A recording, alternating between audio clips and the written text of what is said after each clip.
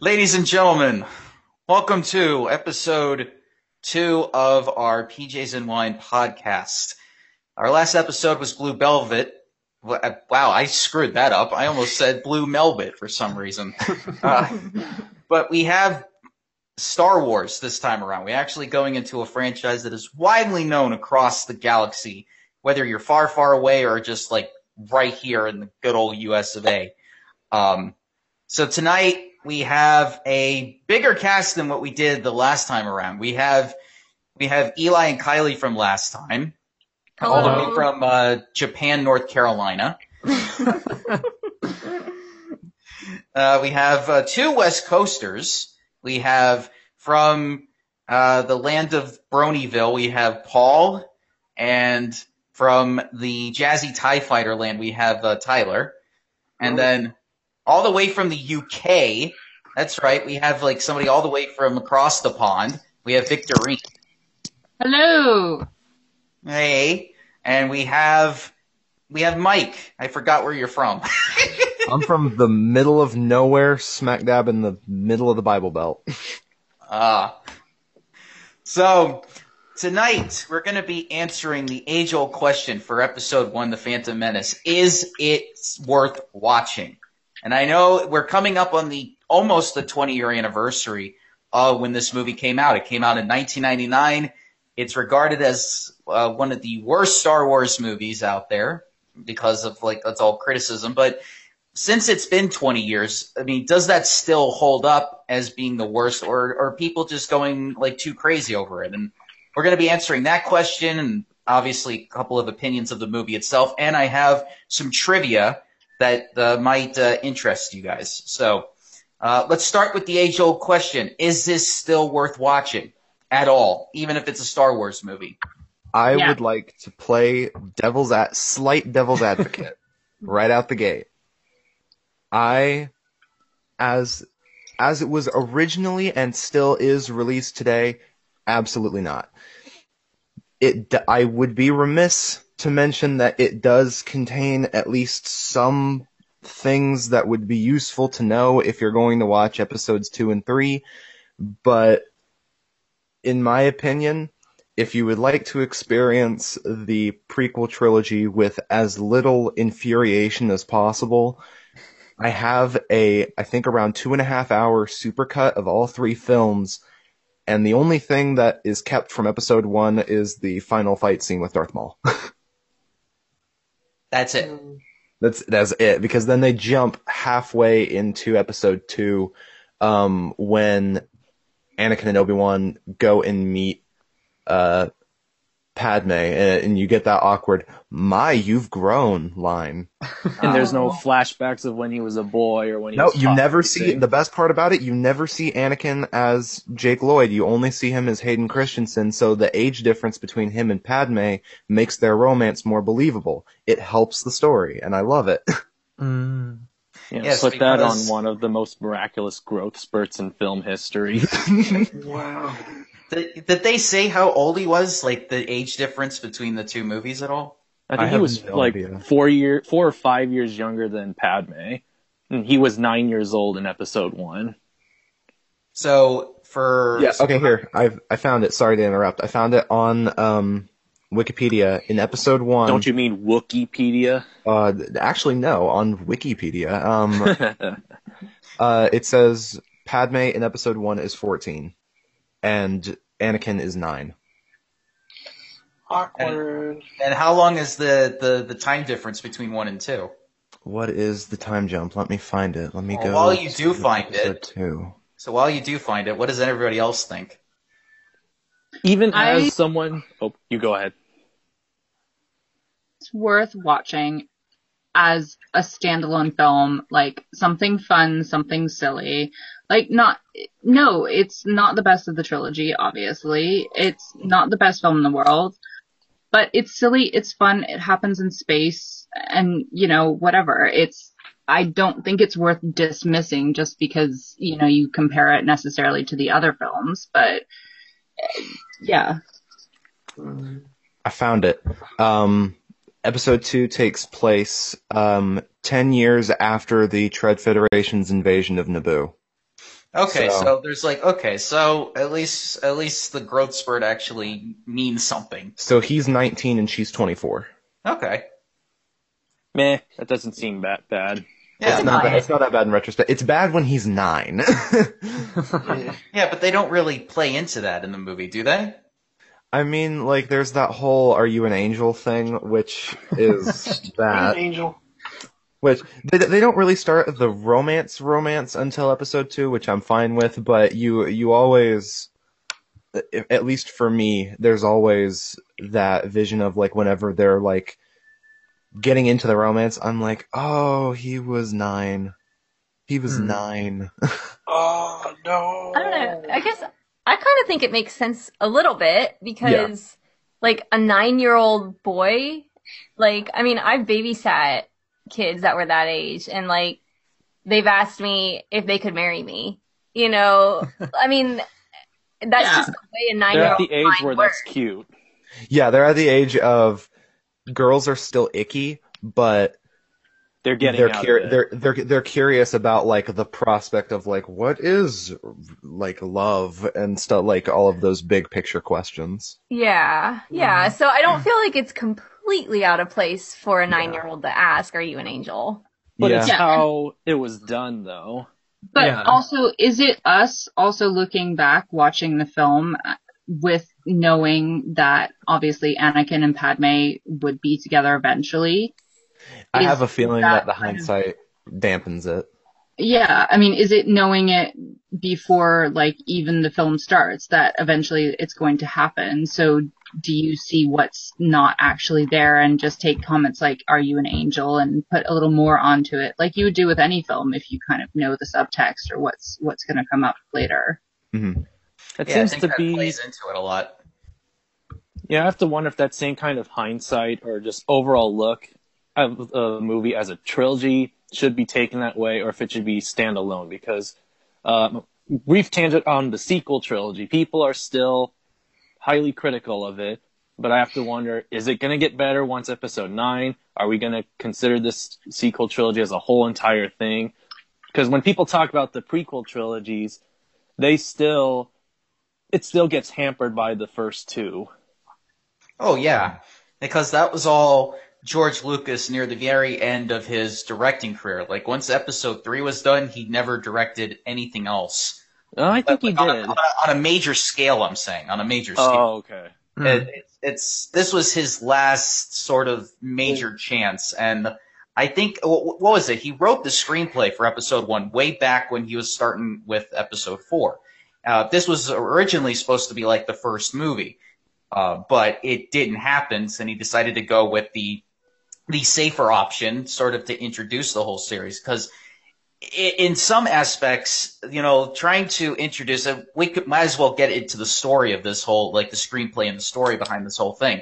You know, adding politics to a sort of franchise like this is what was the main reason why so many critics did not like this, because they were expecting a bunch of fights, a bunch of things going off. Like they were expecting the development of how Anakin will eventually become Darth Vader, and now we're just looking at him as a 9-year-old kid. And that played a bunch into it. Like I was like reading all these not reading, but I was watching all these TV shows as a 9-year-old kid myself when I saw this, as it was happening. Mm-hmm. Mm-hmm. So story-wise, I mean, does really adding politics and government into this really hamper it at all, or is it something that most fans just don't understand in general? I think people were expecting a lot of what they got in 4, 5, and 6.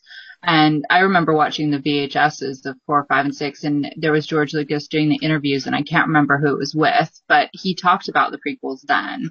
So obviously the hype was already building up, and I think you go into like people who grew up with Star Wars rather than people like me who watched them when they were kids and then had the prequels come out when they were kids. They might have been a little less receptive because they were just waiting for more of the same. What I have found is that with Star Wars, kind of there's a generation with each trilogy. There's the generation of people around my parents' age who grew up with the original trilogy when they were coming out in theaters. Then there's my generation who, like episode 1 came out when I was 1 year old turning 2, so I grew up on the prequels. And now we have this new generation growing up with the sequel trilogy.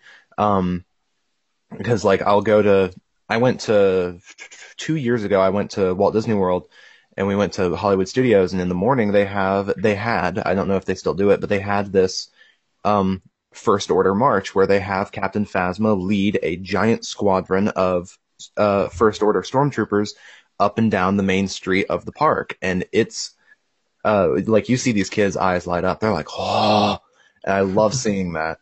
But it's very interesting because you'll have the older generation just bash the prequel trilogy into the dirt and back because it's not only are they bad movies, but they're also not 4, 5, and 6.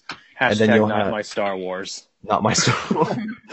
And then you'll see my generation who, like me personally, I can't speak for everyone else, but the prequel trilogies, the movies for me are very deeply and obviously flawed, but I can't get rid of my childhood nostalgia for them. Like, I remember I had a little, like, action figure of Watto, and he's a really stupid character and arguably racist. Like, I've seen people make that argument. And, but I'm like, I can still see myself as like a 4-year-old with the little toys. And I'm like, hey, this was fun. Yeah, Joe, what's your take on Watto since he's oddly, spacely Italian? Widely spacely Italian. I've never had the character ever, consider that. It didn't really bother me back then. I mean, I don't know why. I know some people are like, hey, do you get offended because he's like an Italian stereotype? I'm like, no, if he was an Italian stereotype, he would have been in like some type of Star Wars mafia with like some type of like weapons, like selling weapons and all that. He would have been asking why you come to him on the day of his daughter's wedding. Yeah. And I was like, yeah. I got more of a Jewish stereotype out of him. Yeah, honestly. like the nose. I'm like, is this The what nose, is and this? also because like he's kind of shady with like deals he makes and all that stuff. Skeevy. I He's like, never I need the thought of money. I got more of a Jewish stereotype out of him. I heard personally. Italian because that's the accent they did in the Star Wars special, the Family Guy Star Wars special, where he goes, "Hey, why did you hang that up? It looks so tantalizing." Well, they say Italians and Jews go together like bread and butter, and a lot of times people can't tell the difference. So, Yeah. as a 9-year-old kid, it doesn't bother me at all. I mean, That's what I was gonna say. I'm gonna give my 2 cents. People were also ticked that Viceroy Gunray was a stereotype of Asians. Yeah, he's I Asian. didn't He's see like- it at first. Those are I yeah, can hear it now as an adult. I can hear it, but Mhm. spoiler: he dies. Doesn't really matter. Well, don't forget about He Jar can't Jar fight. too.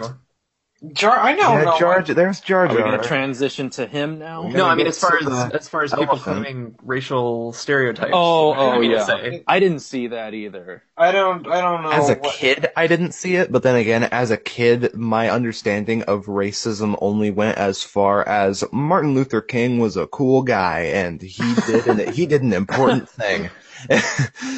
Yeah, I don't know what. I don't like even if Jar Jar is supposed to be a racist stereotype. I don't know what race they're trying to represent him as or whatever like that. You can argue Indian or Native American or something like that. I don't see it all that much. No, people said Jamaican. Jamaica, I don't get that either. Really, I don't know. Maybe?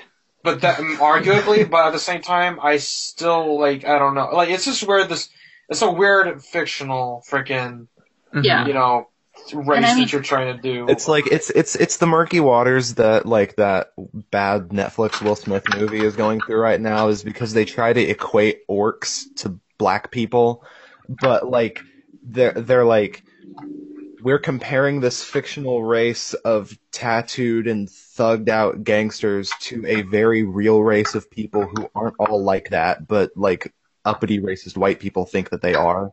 Not only that, they pretty much just. I forgot. I think Cosmonaut Variety Hour said it best. How the movie pretty much says racism solved. We're only racist to orcs.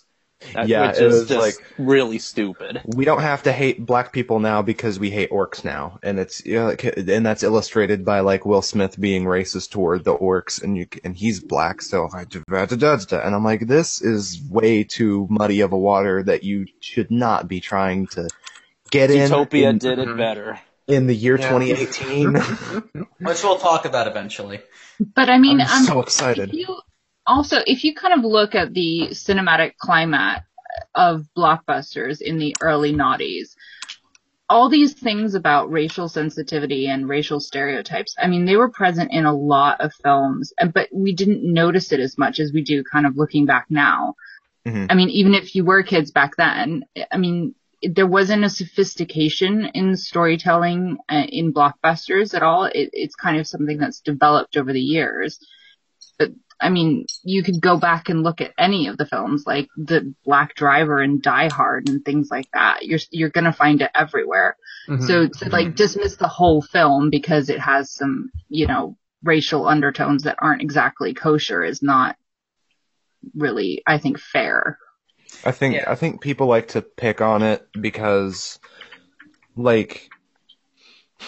people I found that there's a wave of a comparison of how old a work is to how much we're willing to accept racist depictions of people, because I know that most people now have gotten over the racist Looney Tunes cartoons from the 40s. And I gotta give props to Warner Brothers. Time, and it's so long ago, and that's not the same world we live in. But it's like that there's a whole debate about the Friends storylines now. It's like, guys, you have worse sitcoms on television right now with more offensive stuff, and you guys are nitpicking Friends, which ran for 14, 15 years. Back And in it's the day. canceled now. It's been gone for over a decade now. Yeah, so who cares? Enjoy it. If you don't enjoy it, then just leave it be. Yeah, but there's some people that just can't. Like, they have to get... They have to be mad about it. I don't think it's necessarily they're trying to be mad about it. They're just trying to push an agenda. I have to let people know how I feel about this work. Good for you. I'm so offended. It's why the internet was a mistake. It gives voices to anybody. And when I mean anybody, I mean anybody. Yeah. I think that's a stretch. The internet is a very mixed bag of, for me, as someone who grew up with the internet by my side throughout my entire life, whether it be dial-up or modern internet as it is now, I see it as a net positive. Yes, there have been some horrible things that have happened because of the internet, but I feel that the good outweighs the bad. I like to think so too. Yeah, that's generally like what the internet is. There are more positives than there are negatives. Yes, the negatives do get a lot more coverage because that's the negative. It's an easy target. It's an appealing thing, but at the same time, that's only just like one thing. If we've been talking about everything else on top of it, then it would just die down very quickly. But getting back to the movie, I have to. I like the conversation, but to get back into Phantom Menace, like if you had to pick like a favorite part of this movie, like what would be like the best scene in it? That's kind of a dumb question, Joe. It's I think we all obviously know Darth Maul, Qui-Gon Jinn, and the Obi-Wan ending Kenobi fight. Yeah. I would argue my favorite scene is the midichlorian scene. Oh my god. No. Actually, here's a question. I actually do have a question, because every time somebody tries to say something positive about about episode 1, they always bring up the pod race, but at the same time, people keep complaining about the pod race. Do you like it or not, guys? I liked it. I liked it. That was my favorite part of the movie. That was the only reason I went to go see it. Yeah, a lot of people will say, one of the good things that come out of it is, the pod racing game, and the pod racing scene itself is cool. Yeah. But I'm debating on buying that. Yeah, but at the same time, people get annoyed by the pod racing scene. I'm like, do you like it or not? I mean, I like it, but I don't know. It's just some people seem to flip-flop on it. Again, it's the internet. Well, they we can didn't flip have, flop over anything, and they but we can. didn't have. I mean, the internet wasn't really prominent back in '99. I mean, there was people that were Yeah. complaining about the pod race back then. The pod race is what got me into Star Wars because before that, I had never gotten introduced to Star Wars at all. My parents were not sci-fi fans. They did not like Star Wars the way that everybody else did, so I didn't get introduced to it until the pod race commercial came on a Nickelodeon cartoon. Yeah, like the way my dad, he had the original trilogy on VHS, and I saw them in his office, but he never showed them to me. So I do remember my first Star Wars movie was Episode 1, and I remember distinctly the scenes on Tatooine with Jake Lloyd and like skinless C-3PO in the pod race, and that I think that is my first Star Wars memory. And that's why it's my favorite scene. I love the costumes. Padme's costumes were always like one of my favorite things. I know that They're sounds weird. very Of course, they're I'm a very girl. imaginative. I know a lot of people harp on it because it's like, what the hell is she wearing? And while I That's agree, awesome. they're kind of crazy. You can't deny that they're not imaginative. Like, And that they don't stick in your brain. Like, you They will do. remember them. Everybody remembers that red thing with the, whatever, that collar or headdress or whatever she wears. yeah, with the white face paint. Yeah, exactly. Everybody remembers it. I just It's think that, I don't know, really strong image. personally, I thought they were just a little too outlandish. It's like, like I could see, like he said that he did it because, Leia only ever really wore one costume the entire time. And like, this was supposed to be kind of a joke on that. At the same time, though, Leia's design was just, iconic. Despite the fact that it was like literally the only look she ever wore, it's still like the most well-known thing. Yeah. So, I mean, I get that, but at the same time, I think partially it's like they were in a time of opulence. Yeah. So of course she had these great grand costumes. I mean, she was in essence a princess. I mean, not, but sort of. Like, I don't know. It's just, it makes sense for her to be wearing something like that. And then for Leia to not be, because at that point they were impoverished. Yeah, it's the same debate with the weapons and the technology as well. I mean, the Empire falls the Federation falls by the end of episode 3. So it makes sense that, the technology, the costumes, all of it kind of goes downhill along with the economy. Exactly. That's true. That's a good point. Now, if you had to pick a bad part of the movie, Midichlorians. You had to pick like the worst thing in the entire movie. I Don't think- pick one. Okay, this might be cheating, but both my favorite and the worst thing at the simultaneously. please don't say Jar Jar. No, not Jar Jar. All Okay, of please. the unintentional, amazing quotes. Oh Like, yeah, Now this is pod racing. I'll try spinning. That's a good trick. Yes, exactly. Just all of that. It's both the worst part and my favorite part. There's always There's always a bigger fish. Just boss ass in general. Just. Just because one has the ability to speak does not make them intelligent. I love using that quote, and it's so relevant today. Yeah. I was gonna say before we get into some of the trivia here. Actually, you know what? I might as well get into it now. Because I just lost my train of thought for a second. So there's a lot of things about this movie that have really captured my interest while I was going through all of this last night. Some of the things that I didn't even know that they were doing behind the scenes, but a lot of it is pretty relevant to some of the other films in the franchise. So there's a lot of them, including. Okay, I have to just get this out of the way. Did you know that Michael Jackson was originally considered to be the voice for Jar Jar? Yes. I feel like such a nerd that I've heard of that. Yeah. So it's like, imagine saying, imagine the filmmakers today going, oh, you thought the Jar Jar of that was bad? Hold my beer. We were about to have Michael Jackson. Ooh. But we gave him to Men in Black 2 instead to have a scene one. Okay, am I the only one who really likes that cameo in Men in Black 2? I love that I cameo. thought that was fun. I thought that was fine. He was I didn't that know- was totally fine, self-aware yeah. that he looked weird. I love it. I Well, love he it thought he so was in much. He's great. Yeah. He was a weird man. I mean, let's face it. So, but besides, that was probably like the one that cracked me up the most because I can't imagine how Jar Jar and Michael Jackson's voice going together would sound. I think somebody should do like a fan made like trailer where it's just Jar Jar, but it's Michael. You've been hit by a smooth criminal.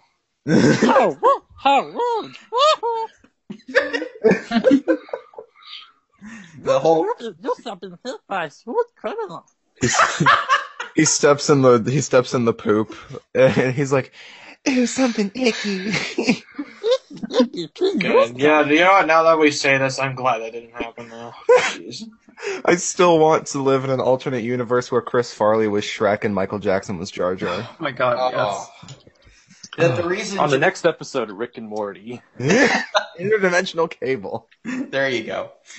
George Lucas said the reason why he didn't go with Michael Jackson was because of everything that was going on in the pop singer's like life at that point. That makes sense. That does Yeah. make sense. He originally flew out Natalie Portman and some other, I think Liam Neeson. They went to like one of his concerts to try to talk to him about the role.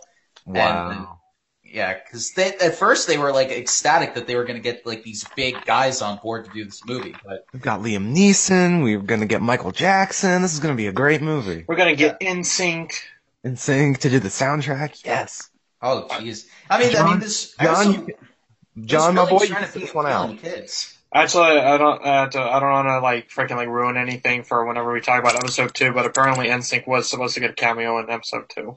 Yeah, I knew that for a fact. As what, like Yeah. the next Cantina band singers? Oh no! They did, yeah. That's Or is that's it going to something- be like playing themselves as Vanilla Ice did in Teenage Mutant Ninja Turtles too? we could talk about that like in episode 2 Yeah. podcast then. Okay, yeah. Moving Yeah. on. Yeah. So here are some other things throughout this entire movie. So according to Star Wars canon, Obi-Wan's hanging braid is a Jedi tradition common to all Padawan learners. When his master feels that he has reached proper maturity, he cuts the braid with his lightsaber, signifying that he is now a full Jedi Knight. I learned that in the Genndy Tartakovsky Clone Wars series. Same. Dang. Yeah, because a lot of people are wondering, like, why does Obi-Wan have a braid? Is he in his rebellion years or whatever? It's kind of like the opposite of what the Japanese do. How when they're dishonored, they cut off the wolf tail. Now in this one, it is a sign of honor to get it cut. Yeah, I mean, it kind of makes sense because Anakin has a braid in episode 2 anyway, so I thought it was kind of implied, and that makes sense. Mm-hmm. So Natalie Portman missed the premiere party in New York City because she had to go home to study for her high school final exams. Dang. I think that's still a good choice, though.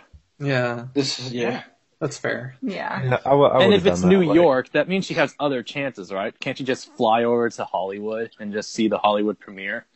Yeah, I mean, pretty much. I mean, she could have just got done with all her exams and then just flown out to when they actually debuted it on the first weekend. Yeah. Because that's how it usually works. Like, New York gets first dibs on premiere, and then every other state then gets the movie. Yeah, exactly. Because they do that with like all these. They do that with all these major movies that come out. They start in New York and then they do in Los Angeles. Unless your movie was heavily panned by critics, and then they're just going to hold it for as long as possible. Well, it depends. It depends on or if it's at a film festival, then they'll really try to, air out the dates or whatever. So let me see. During the first week of the first trailer's release, many theaters reported up to 75% of their audiences paying full price for a movie and then walking out after the episode 1 trailer was shown. Oh yeah. Wow, I remember that. I remember my Yeah. brother talking about Oh, Never heard of They that. left and didn't watch the movie they paid for? Nope. Yeah, they that. You couldn't, like, most people still use dial-up at that point because we're talking about 1999 when this you trailer can watch would come videos out. on the internet. So you'd pay to go see a movie where you knew the trailer was going to play. good You old, just watch the good trailer old, and then leave. yeah, Yeah. good old days before the internet.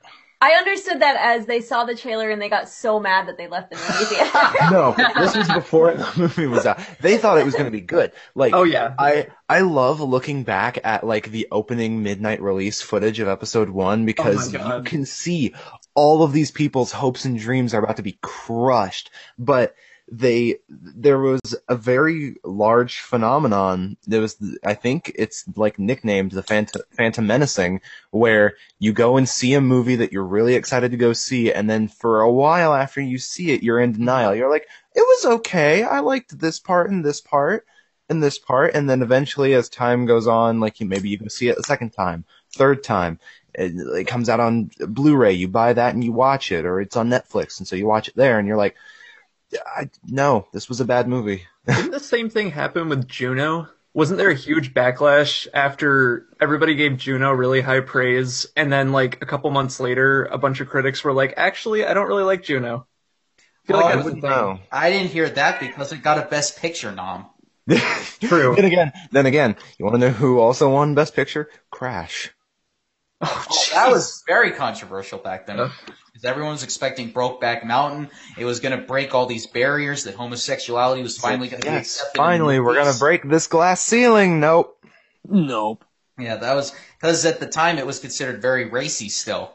Even though they gave Ang Lee like Best Director, it was like, okay, that's probably all you'll get. Mm-hmm. I mean, Shape of Water's going through that right now because they'll give Guillermo del Toro the Best Director, but it's still like very strange to have a Best Picture about a reptilian style man falling in love with a human being.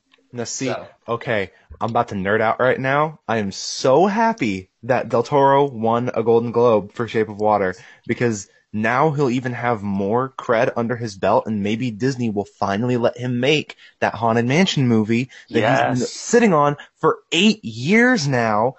Well, Uh, he's already doing the live action Pinocchio. What? I didn't know He's doing the live action version of Pinocchio. That is Oh. a fact. Yes. I don't know if that's Stop. as weird as Tim Burton doing Dumbo. Dumbo. Yeah. Oh gosh. Mm-mm. I'm looking forward to that just because I love like, people will get on me about this because I know some people personally who do like Burton's Alice movies. I don't. I like them for how ridiculous they are. Yeah. Yeah. They're- Well, I've never seen Through the Looking Glass. I just saw the first one. So, Good. You don't have to see it. It's yeah, a no, waste you of your could- time. You could skip it. The trailer was bad enough. So here's some more trivia. So sets were built only as high as top of the actors' heads, and computer graphics filled in the rest. Liam Neeson was so tall that he cost the set crew an extra $150,000 in construction. A lot of people like to downplay how much physical set there was on episode 1. Granted, there were a lot of blue screens, way too many for there to be like a good performance, but a lot of people say that almost all of it was CG. It's been kind of well documented how much physical and practical effects were in the prequel trilogy. Yeah. Yeah. Well, I mean, the reason he used, I think, so much CGI is because that's why he waited for the prequels as well, was because it's kind of like a James Cameron Avatar situation. He wanted technology to kind of catch up with what he wanted to see. And then it was all new technology, so you kind of like, nobody was really sure what the hell was going on. I think that was a little bit of case of that. Yeah, exactly. Because they He- pioneered he was like, so much finally- of it. Finally, I can get ILM to do some crazy computer stuff. Mm-hmm. Which I can applaud to that. I'm always Yeah, I one think it's for amazing. pushing boundaries, regardless of what, because it definitely has not dated well. It looks bad now in 2018, but back in '99, that was pretty dang good. I'll give episode 1 this, that I think that with the exception of some parts of episode 3, I think it had the best CGI out of all the prequels. I don't know. Yeah. That's not, no, like, seriously, like, I've watched 1 through 3, like, recently, and I would say 2 has, like, the worst CGI out of all of them. That I'll agree with. Two That- is just and there's then nothing three- redeeming about it. And then 2, and then 3, and then 3 was, like, a mix match of, like, sometimes good, sometimes awful, and then 1, I think, was just, like, ironically enough, the least noticeable of, like, just how weird it is.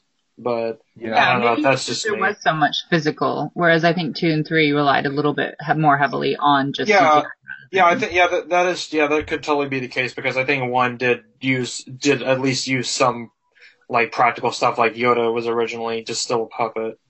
Yeah, they wanted to go all visual with Yoda for episode 1, but they said that the technology back in '99 was still not good enough, so they remained with the puppet. The only time that they ever used like a CGI Yoda was in the final scene where Obi-Wan and Yoda discuss and like what they're going to do with Anakin Mhm. after Qui-Gon died. That's the only time they used like CGI Yoda because it was like a very wide shot, so they were able to get away with it.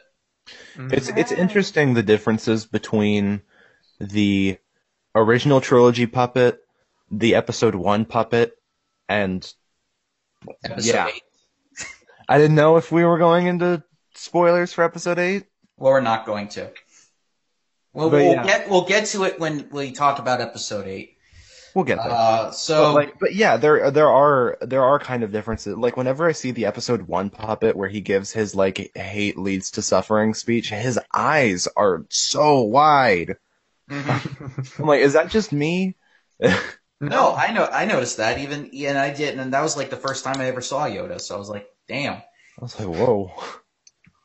Who's this? So let's see. 20th Century Fox released the first trailer with strict instructions that it not be shown before a certain date.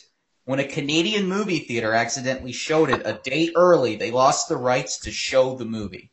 Wow. Rude. A day early? Yeah, a day early. Precious. Because Yeah. back then movies did not air on Thursdays. They only aired on Friday. The beginning date was Fridays. Nowadays, you can now stream it. You can not stream it, but you can actually show the movie in theaters on Saturdays. But you can only watch it 2 times: 7 o'clock and at 10 o'clock. Huh. But back then you couldn't do that. Huh. It kind of reminds me of the Alfred Hitchcock thing that he did with Psycho, where he was like, after the movie starts, do not let anybody in. If they are late, too bad. Oh yeah. I kind of admire that, but I don't like that they just completely screwed over the theater. Well, you know, directors back then were very artsy about their movies, and they still are today. But back then it was like hardcore, like this is mine and mine only. Like, I understand it, but I also don't understand it at the same time. Like, I'm mixed on it. Well, if we ever do like classic movies, like from way back in the golden era, there's a lot of trivia about some of that stuff that even baffles me to this day. Like, I never thought I would see that from some of these guys that are considered like iconic, and how just a bunch of like pricks they were at some points in their careers. Yeah, like, history has been kind and also not kind to like Hitchcock and Kubrick. Mhm. Like I've gotten into this discussion recently because of the Disaster Artist, because Wiseau looks up to those two specifically, like those two and the other people of similar ilk, of like, oh yeah, these people were kind of jerks to their actors, which means I need to be a jerk to my actors and my movie will be fantastic. Well, he even says in the movie, director is just a Latin way of saying dictator. Exactly. So let's see. Qui-Gon Jinn's communicator, get this. His communicator is a redecorated Sensor Excel razor for women. Yeah. Yeah. I'd heard that one actually. I just also- love that because it's so creative. It's like, I just imagine these people going in and searching everywhere for the perfect thing to make into this prop. And they're like, oh, well, that'll do. That's a razor. Yeah, that's fine. Just nobody will know. Thing. It's like that one prop that was like reused in like Starship Troopers and Ghostbusters and like 10 other sci-fi movies. It's specifically in Ghostbusters, it's the scanner that Egon is holding in the cold open scene in the library. Mm-hmm. It was used in a ton of other movies as different little fictional doodads and gadgets. I always like that one because you'll see it pop up. I'm like, there's the thing from Ghostbusters. Okay, so the word lightsaber is never used in the movie and is ultimately the only Star Wars film that does not have a single character say the word lightsaber. When Anakin talks to Qui-Gon, he calls it a laser sword. Uh,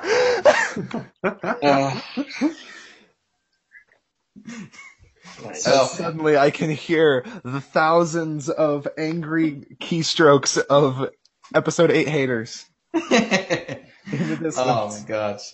So, when fully dressed and in makeup, Natalie Portman and Keira Knightley resembled each other so much that even Keira Knightley's own mother could, when she visited the set, could not recognize her. Oh my gosh. Wow. nice. That's funny. So, Jake Lloyd has said that he retired from acting because of the trauma he experienced after playing Anakin. According Yeah. Can't blame him. According to Lloyd, other children constantly teased him. For example, they would make lightsaber sounds whenever he walked by.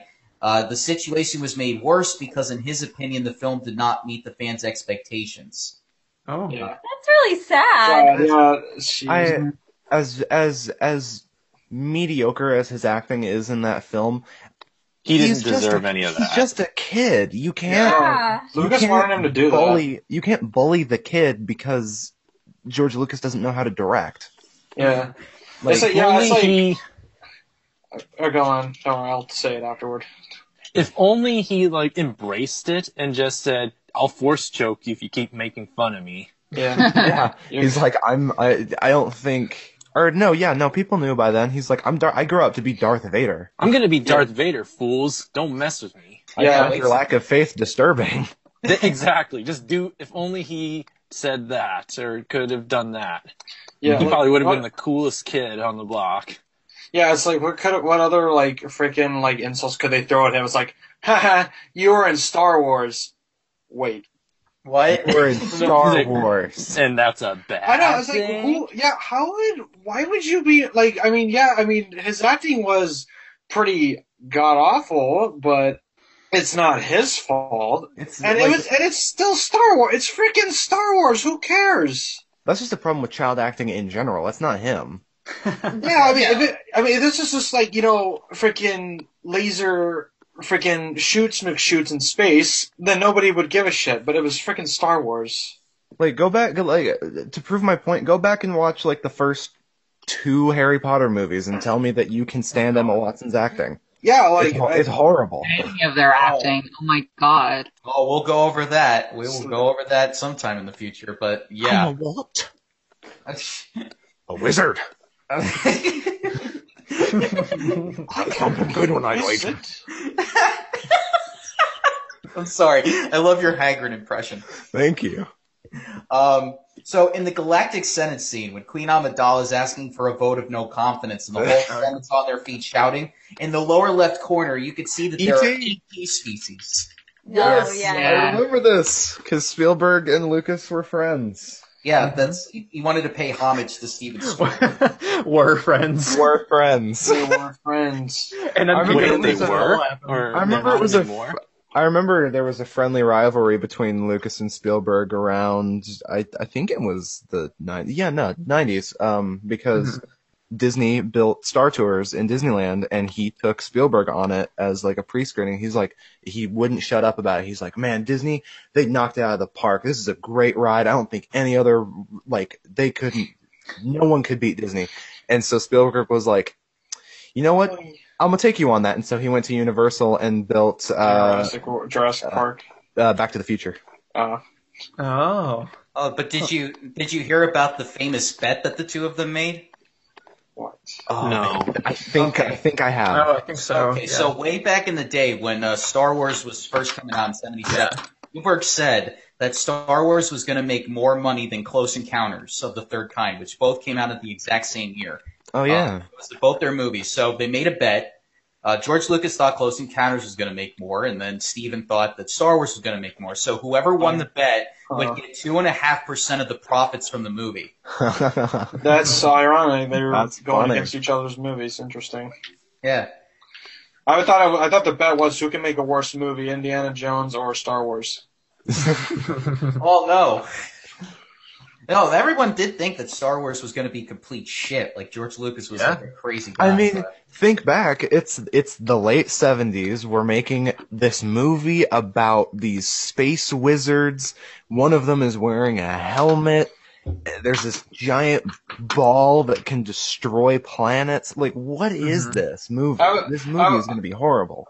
Well, I was more talking about prequels versus Kingdom of the Crystal Skull. That one's arguable to me. That was all George Lucas's fault though, because there's that interview with Kingdom of the Crystal Skull where Steven Spielberg is like, I didn't want to make this movie, but he said let's make it. So I went with him. Yeah, exactly. That gives the scene in like I think it was Lego Star Wars or something, or Lego Indiana Jones, where when the movie's over, they like the Lego versions of Steven Spielberg and George Lucas are high-fiving each other. Oh my gosh. You can say it's like a friendly rivalry of some kind. Oh yeah, they're great friends. Like I love. They're still good friends, right? If I remember right, yeah, I think so. I don't think there's. But they'll still take jabs at each other. Oh yeah. Because you do that as friends. You make fun of each other. You lash out at each other. You just do like all this stuff. This like, kind of even if you're a segues. famous guy. This kind of segues into the next thing I wanted to talk about. One of my favorite things to watch in retrospect now is the behind-the-scenes pre-production footage behind Episode 1. Oh, jeez. Yeah. Like, specifically, since we're talking about Spielberg, where Lucas takes him onto one of their sets where they built one of the dummy, or I forget the official name of it, the Roger droids. And he's like, yeah, these guys are kind of useless. And you just see like Spielberg like picking at it, like he's bending the arm. He's like, yeah, this is, and he's like, it's gonna be great. He's like, oh yeah, it's gonna be great. It's gonna be great. I'm sure it's gonna be great. You like see that he's wearing sunglasses, and it's like kind of at sunset, but you can kind of see in his body language he's not really feeling it. But he's like, George is my friend. I'm sure he knows what's going on. He's got this under control. I'm sure I'm just not involved in it to like truly see it, and then the rest is history. Exactly. My favorite prequel is still that 5 minutes at the beginning of Indiana Jones and oh god, why am I in The Last Crusade with River Phoenix? That is still those 5 minutes are the best prequel anyone's ever made, I think. It has everything you need in it. There you go. River Phoenix. So, anyway, here we go. The sound of the underwater monsters growling near the beginning of the film was actually made by a sound technician's 3-year-old daughter. The sound of her crying was recorded, and the frequency was lowered to obtain the sound heard in the movie. I love that stuff. I love sound production stuff. Like the original blaster noise is like someone hitting a wire that's extended. Oh, and, in a different sense, for a while, whenever Ike would talk in South Park, it's one of the co-creators' daughters. Yeah. So, here's something. Benicio del Toro was originally supposed to be playing Darth Maul, but he left the movie after George Lucas took out most of Darth Maul's lines out of the film. Huh. Would he have given him an unnecessary stutter? Jeez. Yeah, it's amazing how it took them 18 years before he finally decided to be in a Star Wars movie. Be in Star Wars. Yeah. So, Ewan McGregor studied many of Alec Guinness's films, the original actor that played Obi-Wan Kenobi. Yes, I love it. He wanted to ensure that accuracy and everything from his accent to the pacing of his words. So he wanted to make sure he got all of older Obi-Wan's mannerisms down when he was playing the younger version. It shows. It does show because he got it right. He's the best part of those movies. Yeah, he really is. That's like gets top billing on IMDb. He has said that recently someone asked him about Star Wars, about playing Obi-Wan. He says he's not opposed to playing Obi-Wan again. Well, no, because when they do the standalone movie of Obi-Wan, he said he wants to come back and do it. Oh, please, Disney, please. I'm cool with I would actually be alright with that. I'd be okay with. I'd go see that. I would see that. Yeah. Yeah, they freaking better do that.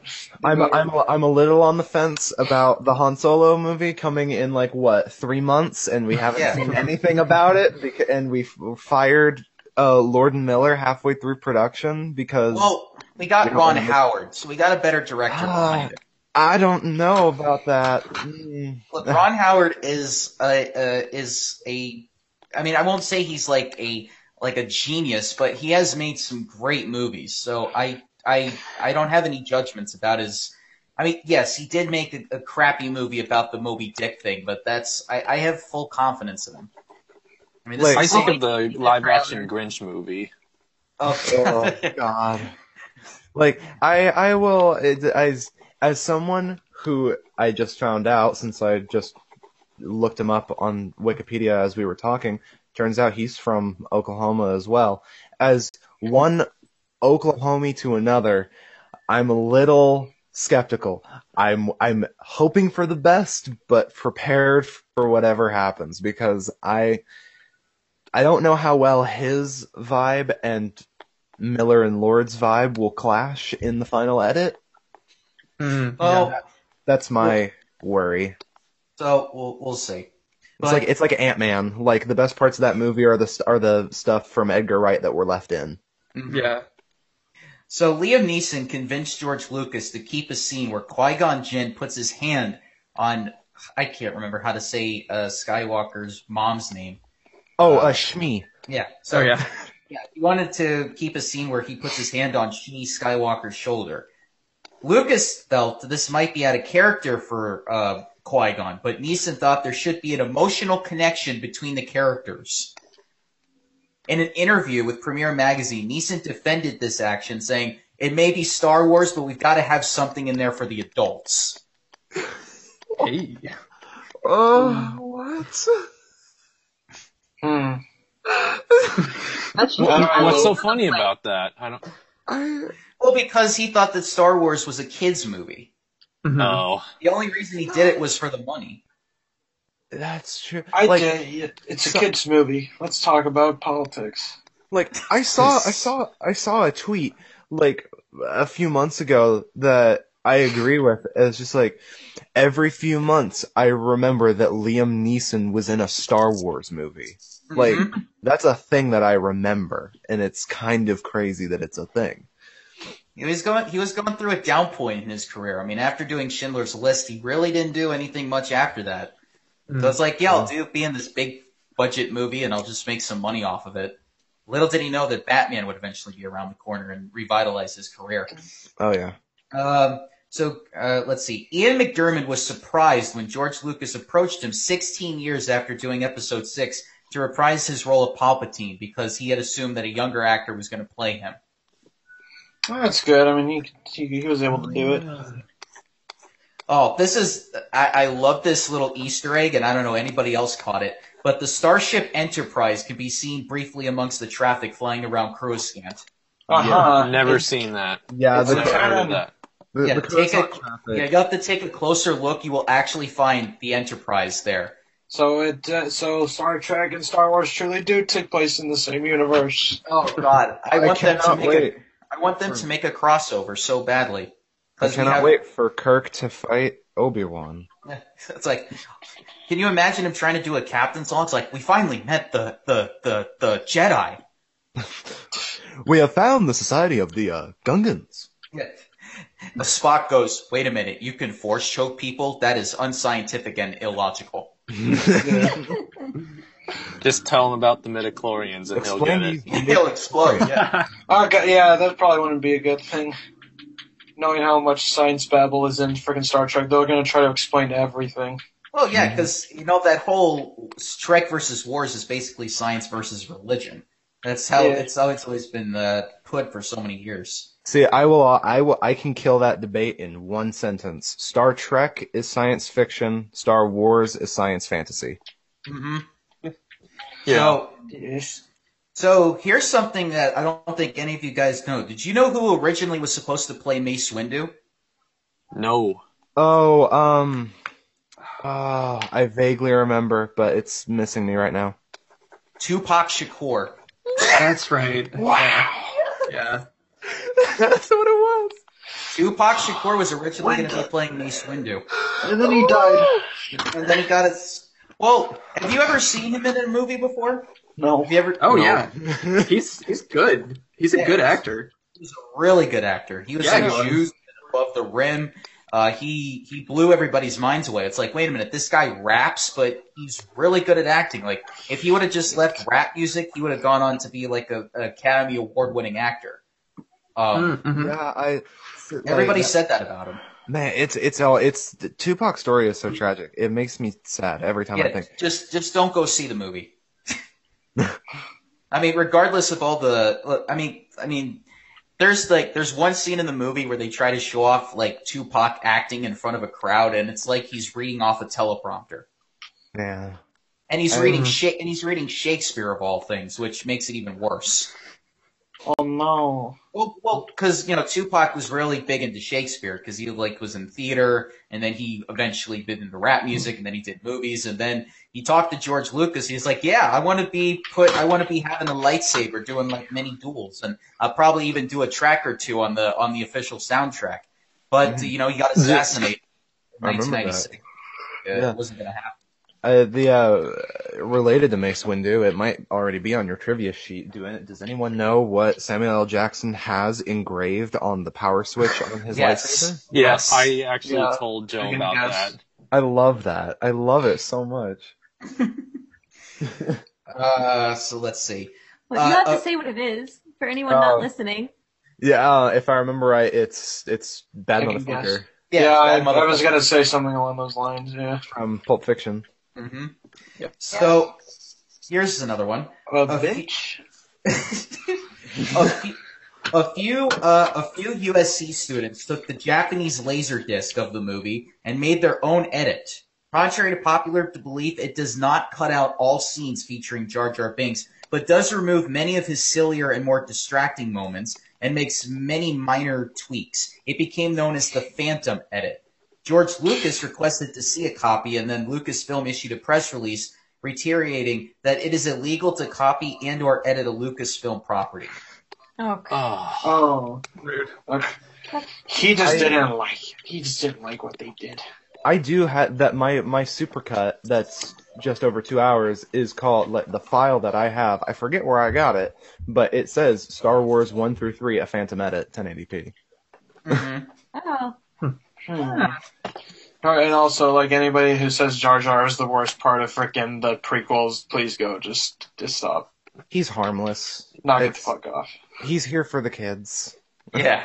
Just like the Ewoks were here for the kids, and just like the Porgs are here for the kids. Yeah, it's like also, I didn't find the Ewoks that bad. I didn't find the Porgs that bad.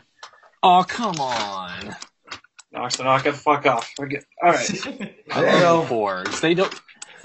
They're animals. They're not a sentient species like the Ewoks. They said if I have I'm questioning the validity of this story, but they have said that the only reason that the Porgs are in the movie in episode 8 are because the island that they were filming all of those scenes on, there were thousands of puffins that are native there, and it would be too hard to digitally remove them, so instead they just replaced them with Porgs.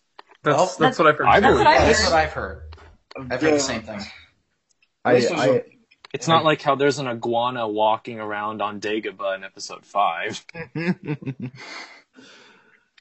So, one last trivia, and then we're going to end the episode for tonight.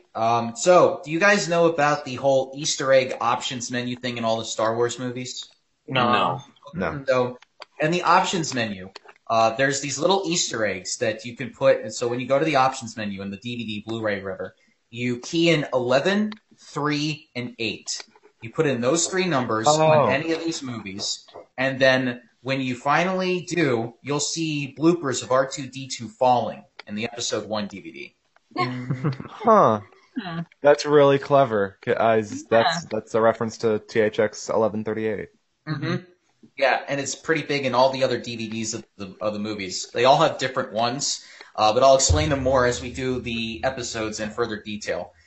So, everybody, that is it for our little discussion on episode 1. Next time we'll do Attack of the Clones. So it's a little upgrade, according to some people. For some, it might not, especially if you don't like sand. I finally get to air my grievances about sand. I'm so excited. So, for everybody that joined us tonight, thank you all for coming on board and being a part of this. And for everybody listening out there, thank you for listening.